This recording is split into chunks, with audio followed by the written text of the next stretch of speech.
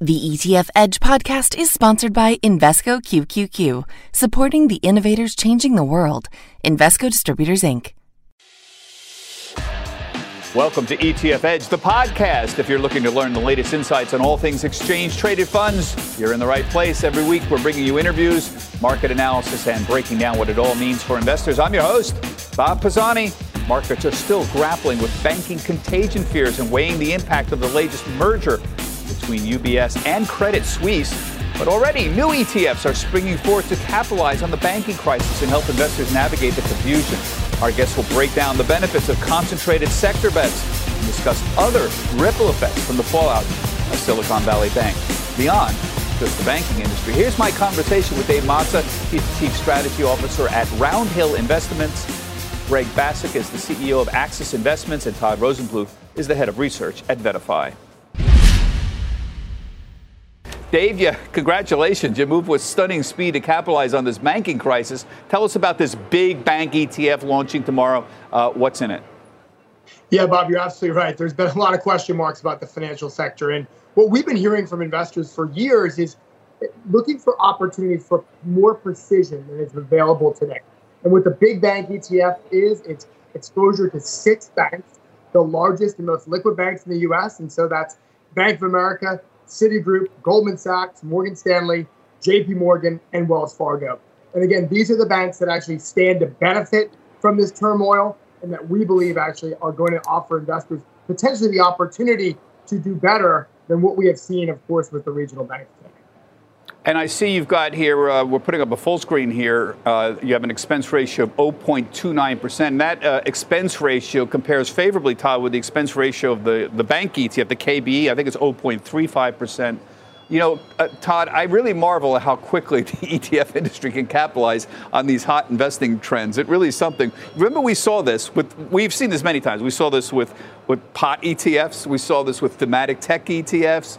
With cybersecurity, social media. We saw this with crypto. And investors pile in when it's a hot topic, but these hot topics often underperform a year later. So explain to us how we should sort of look at these products. It's marvelous to see how quickly the ETF industry moves, but should investors necessarily jump on everything like this? So no, investors shouldn't just jump to this just because banks are in the news and both the good and the bad that comes with it. You really want to do some due diligence, make sure those 6 banks that Dave was talking about is important. At VettaFi, we're seeing greater interest in financial ETFs in particular. In fact, from a sector ETF perspective, more than 50% of our traffic on our website was towards financial ETFs, really? Over energy, over technology.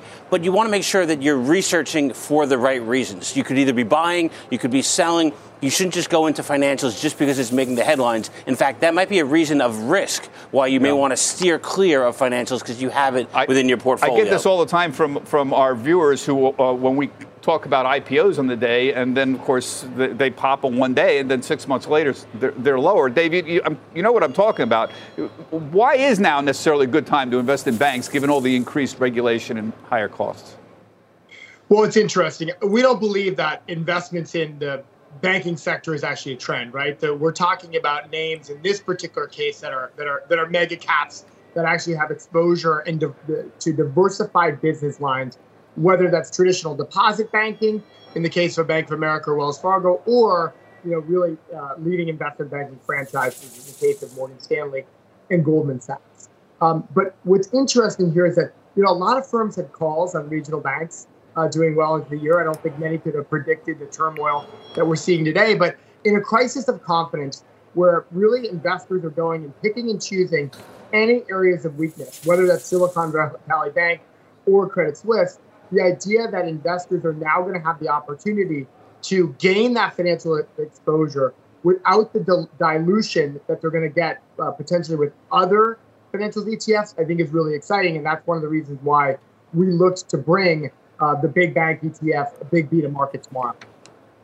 You know, Todd, the investors in these sector bets, banks or energy, whatever, I think it's a good time to realize that they may be more exposed than they think of to certain things. For example, just this bank thing.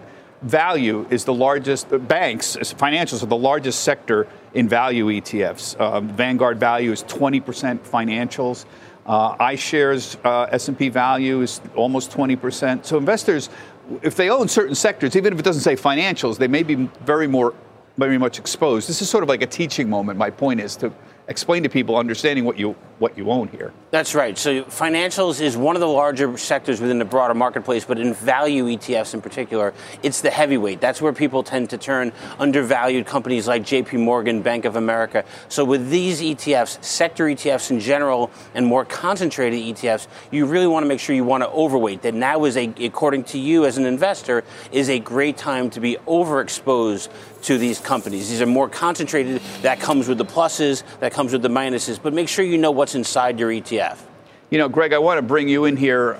You run a suite of long-short ETFs, including a very well-known, the long-short ARC funds. You run the Short Innovation Daily ETF with the SARK as a symbol there. That's Short ARC.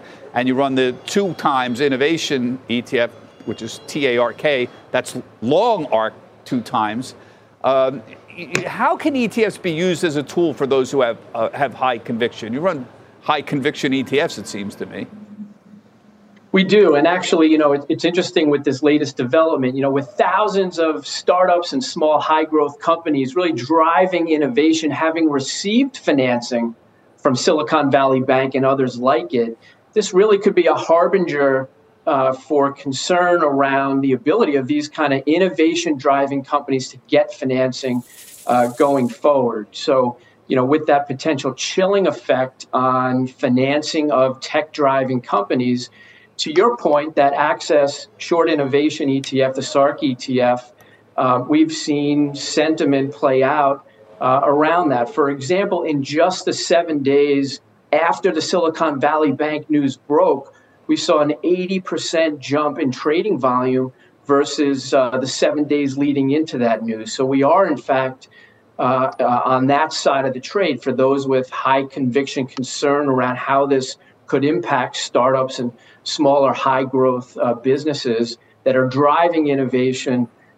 We are seeing that take place. And then the TARK ETF, the 2X Innovation ETF, same thing, over 50% jump in trading activity in that 7 days following the Silicon Valley news breaking versus the week leading up to it. So this makes some sense to me. I mean, to the extent Silicon Valley Bank is a whole play on the startup economy, then, and to the extent Cathie Woods is a play on the startup economy, these kinds of ETFs, the SARK and TARK that Greg represents, do make sense for people who have high convictions with the understanding of what goes on in these ETFs. Right, that's important too. Yeah. The daily reset and everything. Two times leverage or shorting obviously comes with greater risks than investors probably fully appreciate when they just see the price performance chart that we showed up on the screen right now. And this is obviously a play off of ARKK, which has seen really strong performance in 2023. And actually, we saw people rotating towards it during times of uncertainty because it's a risk-on way of getting exposure to the growth economy. But of course, concentrated bets are concentrated and come with risk on its own. So you just want to make sure you know what you're getting and what you're not getting. My point is that what he's saying here makes some sense to me. To the extent Silicon Valley Bank was a play on the startup economy, and you have a situation here where all of this disrupted what happened with Silicon Valley, disrupted perceptions of the startup economy. Then Greg talking about higher volumes in SARK and TARK, which are Cathie Woods plays on startup economy, essentially. That makes a lot of sense. You would see those kinds of volume plays. It does make sense. And again, that's the benefits of the ETF and the liquidity that comes with it. We're seeing volume spiking in areas where investors want to get exposure to it. And there's now an ETF vehicle, both long or short, in addition, or 2 times long and short, in addition to the traditional ARKK product. Yeah. You know, Greg, you're also, speaking of concentrated bets, you're also a big mover in single stock, leveraged and inverse ETFs. But aside from some trading action in the Tesla Bear ETF, maybe we could put that up again, and maybe the NVIDIA Bear ETF, the volumes that I see in these single stock ETFs are pretty modest. Well, can you parse that for us? Why is that happening? Yeah, absolutely. And, you know, in our experience, it's consistent with any new innovation. So To your point, our TSLQ ETF, has been very strong, 100 million a day in terms of volume. NVDS, which is a short NVIDIA stock, same thing. We're seeing some growing momentum there. But when I say it's consistent with any new innovation, a lot of it is about education and visibility. When there were other new innovations in the ETF market, many of them took a little more time until investors understood that these were tools out there for them. Big picture wise, I would also share that, we are pleased with the launch of the family in a relatively short amount of time. Overall, we've raised about $250 million in assets in the fund family. And to your point, there's been a little bit of a difference in terms of which ones were faster out of the gate. But we're very bullish on the long-term growth of this space in general. Well, Todd, this isn't a big surprise. I mean, people want to play Tesla because it's got high volatility and it's got a man, Elon Musk, that people love to play long and short. NVIDIA is a high volatility, high conviction tech stock, but Pfizer, really, what's the use case there for people getting really excited about Pfizer? I mean, it's a low beta stock. So I'm not terribly surprised by any of this. Are you? No, I'm not. I mean, I think there was a concern within the ETF industry that we would see a single stock leveraged and inverse ETF universe for the whole suite of the S&P 500. And there just wasn't a use case for that. Tesla is a company people have in their portfolio or they have conviction on long or short, but very few companies fit that same criteria. Apple, maybe not. Meta, but most of these companies, you really want to have, you could just own the individual stocks. And ETFs, of course, you get the benefits of diversification. Greg, on SARK and TARK, the Cathie Woods long and short ETFs, who actually uses them? I know it's popular to say, professional investors use this. But do we have any evidence, like hedge funds use them, and in what cases? Are they just owning them, or are they using it in conjunction with another strategy of going long or short options or something? I'm just dying to meet somebody who will come on and say, I use these all the time, and here's how they use them. Do you have any insight into that? We do, and let me share that with you. Just one quick point on that last comment, though, about the other single stock ETFs. One other data point I just want to share is that where we have seen with respect to those other single stock ETFs, we have seen a nice pickup in volume, for example, around earnings season. So for something like Pfizer and Nike and some of the others, it is notable that we have seen jumps around those use cases like earnings and other company developments. That's why we remain bullish on that family. With respect to who's buying them, we are seeing that it's largely the sophisticated traders. But what does that mean? It's hedge funds. It's a lot of institutions. These are big position takers often that are long, for example, on the underlying stock in the case of Tesla, but want to trade around those news investments and might have a very high conviction short-term bet. And for investors like SARK and TARK, same thing. These are large, sophisticated investors that tend to be, in a lot of cases, long disruptive technologies and looking to have a high conviction short bet, or the opposite. They're looking to go 2x around news where disruptive technologies and the real innovation drivers, where there's some developments that have come out both economic or market-wise or industry-specific, where they want to take that short-term high conviction bet. Yeah.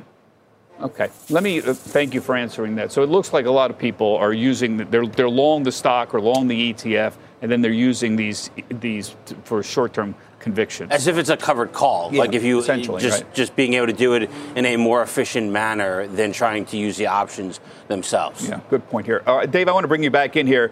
In a move, speaking of Cathie Woods here, you're also planning to release a suite of ETFs with concentrated exposure outside of this big bank ETF. You're going to launch a big tech ETF, a big airlines ETF, a big defense ETF. I'm sensing a trend here.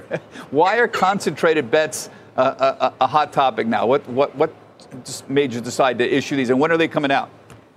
Look, Todd said it well. I'm a big believer in knowing what you own, and in this market, that's more important than ever. If we look at the largest financials ETF, XLF, which is a great fund which serves great purposes. If you look at the exposure in the top 5, there's now names like Berkshire Hathaway, Visa, and MasterCard. And of course, they are financials as defined by GICS, but they're not necessarily banks. And the same could be said about other sectors, whether that's technology, airlines, or defense. So our idea is to bring investors the precision that they're looking for to gain exposure to that narrower number of names. Now, of course, there could be environments where you want the smaller companies. There could be environments where you want non-profitable tech companies. But in this market, there is a flight to safety. People are bidding up some of the larger names, especially in the banking space, because they may be the beneficiaries over the greater regulation coming there. And that's why we're bringing Big B to market. The others we hope to have soon, but you're absolutely right. The intention here is that Big B is not just a standalone opportunity, but the idea of it being a leader in a potential suite down the line. So again, Todd, the hot topic. We're back to this hot topic issue. All of a sudden, concentrated sector bets seem to be the ETF, hot topic du jour here. Is there a use case for concentrated bets? I do, because I don't think it's being used individually. I think what people are going to use these big ETFs, the Big B for the banking one, or aerospace, or airlines, or what have you, is going to be in complement to a broader S&P 500 strategy. So you own the iShares S&P 500 ETF, IVV, or SPY, the Spider S&P 500 ETF, or so forth, and you can use more concentrated ETFs to be able to augment your exposure. So if you want more in the banking space, or you want more within airlines, the same way that you might do individual stocks of favored names, but now you're getting the benefits of 5 or 6 of these companies to augment that. I think that makes sense to that, as opposed to just trying to do it themselves. Yeah. And we're seeing this year that active management and actively managed ETFs in particular have been relatively popular in complement to an existing core strategy. Well, we talked about, of course, what the whole FANG stocks, and essentially, I don't know, Dave, can you tell us what's going to be in this big tech concentrate? How many stocks are going to be in this? Yeah, so for the big tech, it's structured in a similar way, and it's the 5 stocks that you probably know and expect. We know who that is. Yeah, exactly. Your Alphabet, your Amazon, your Apple, and your Microsofts of the world. So this essentially it's your exposure to mega cap growth, names, whatever is the topic du jour. And I should have said Meta would be in there as well. Yeah, it's FANG. You're sort of trying to reproduce what we used to call FANG. My colleague Jim Cramer invented the word FANG. But you can't get that right now easily with an ETF, just those 5 or 6 stocks. Either they're in a different sector. Well, there's Vanguard big cap tech, right? There is, but it holds a few other things. Yeah. It holds a few other companies as well. So if you really wanted to make a call on just those 5 or 6 companies, there's an ETF that soon is coming, it sounds like, from Roundhill. It's not coming tomorrow, like the banking one, but there'll be a future ETF that's out there. You heard it here, folks. Big ETFs coming, concentrated bets. We're on top of everything. That's why I got Todd here and my other friends here. So you heard it here first on ETF Edge. Now it's time to round out the conversation with some analysis and perspective to help you better understand ETFs. This is the Markets 102 portion of the podcast. We'll be continuing the conversation with Todd Rosenbluth from VettaFi. And Todd, I want to take up a topic that I discussed on Friday, but didn't have a chance to discuss on the show today, and that is S&P has reweighted the S&P 500. Every year, S&P and MSCI get together and they have an agreement called the Global Industry Classification System. I love that word, GICS as we like to call it, where they move stuff around in different sectors. And this year they did 2 things that were really common sense, made sense to me on a common sense basis. They took Target and they took Dollar General and they took Dollar Tree, which were in consumer discretionary, and they moved it to consumer staples. Now, Walmart was already a consumer staples. People used to ask me for years, how come Walmart's a consumer staple and Target is a consumer discretionary? And I'd say, I don't know. It doesn't make any sense to me. And this year, they finally took 3 obvious consumer staples, the Target, Dollar Tree, and Dollar General, and moved it with Walmart. And then they did another common sense thing. Visa and MasterCard and PayPal were always classified as technology stocks. Why, I don't know. But they moved them to financials, which makes some sense. So the effect of all of this has been that consumer staples got a little bit bigger, and tech got a little smaller, and financials got a little bit bigger. I riff on this for a minute. I try to explain why this is important.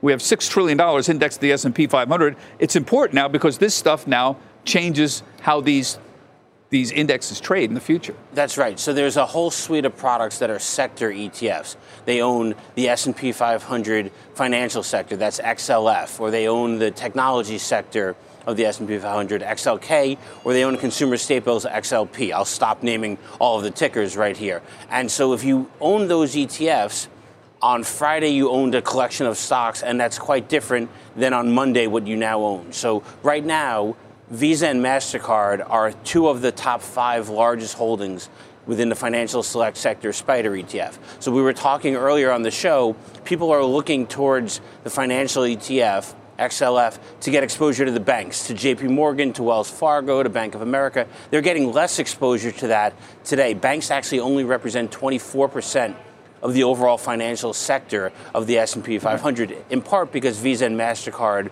are now part of it, in addition to American Express. So it's really a bad idea to think if you own, I own something that's an ETF, it's a financial, I own banks. You don't really. You own a lot of insurance companies. You do, right? And you own Visa, MasterCard. Right, and Berkshire Hathaway is the largest holding. And it's also important because there's new companies that if you were looking at the past performance of the sectors, you're looking at what was in it in the past, not what is in it today. So it's all the more important. The future is going to be different. The future way this trades will be different because Visa, MasterCard, and PayPal are in financials now. That's right. So the valuation is going to be different. The earnings stream is going to be different. It does matter what's inside the portfolio going forward, not just in the past. Yeah, again, it's a great teaching moment to explain to people. 30 years ago, nobody cared about this stuff because it was all an academic exercise. And now, with $6 trillion directly indexed to the S&P, this kind of stuff really matters. What kind of flows are we seeing around all this banking craziness or this year in general in the ETF business? So we're seeing lots of interest in financial ETFs in particular. I mentioned on the show,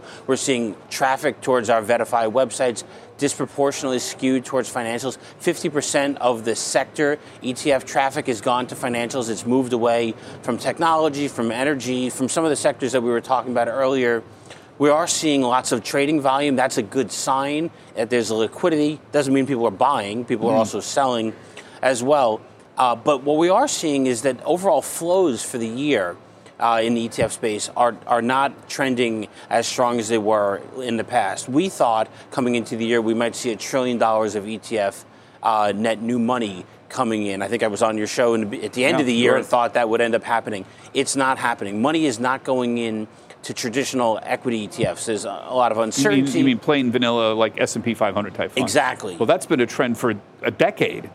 That's a very interesting point there. So what is that? Does that mean anything? So I think it will come back. I think people are moving money out of, some money has moved out of equities and gone into fixed income, or money has gone into fixed income ETFs, or money has gone into money markets. So if it moves from an equity ETF to a fixed income ETF, that would still be flows. Well, that would make some sense. That would account, those facts would account for what's been going on. If bonds are down and equities are down, some people are going to. My mother I joke about my mother. She's pulling money out of her bank account and putting it into 2-year treasuries. Right. I mean, you can get 4% now to be able to do that. And so why bother even doing anything else? I think money is going to come back and we will see a good year, not as good a year as we originally thought. But what is encouraging is where the money is going. It's going into international equity strategies. That's been out of favor. We have a home bias in the United States. People tend to ignore the international markets. We've seen demand for EFA, European ETFs. The iShares Core MSCI Emerging Markets ETF, IEMG, has been very popular this year. So that's a good sign that people are looking overseas to get diversification benefits. Yeah, I think it's a very interesting thought about finally international showing up. Europe's up 3.5% this year, the stock 600, outperforming the S&P. It's the first time in a long time. Asia's generally doing better. Again, though, the problem with some of these moves, particularly in Asia and emerging markets, is it's very dollar dependent and interest, yield dependent. So to the extent that the dollar gets weaker, some parts of the world are definitely going to do better. Right. So it's a hard. I'm eager to talk about reversion to the mean. You would think that global equities, eventually there should be some kind of reversion to the mean, but if the dollar remains strong, you don't necessarily get that. Exactly. So we'll see if it holds up lasting longer, depending upon how the currency swings happen. But it's encouraging just to see to start the year, that's where money is going. It could again stay on the sidelines and stay in the U.S. Yeah, good point. All right. Thanks very much. Todd Rosenbluth is the head of research at VettaFi, and we appreciate you stopping by and talking with us. Always a pleasure to be with you. And thank you, everyone, for listening to the ETF Edge podcast.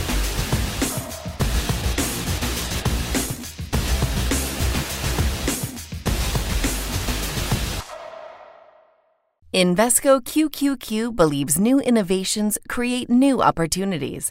Become an agent of innovation. Invesco QQQ. Invesco Distributors, Inc.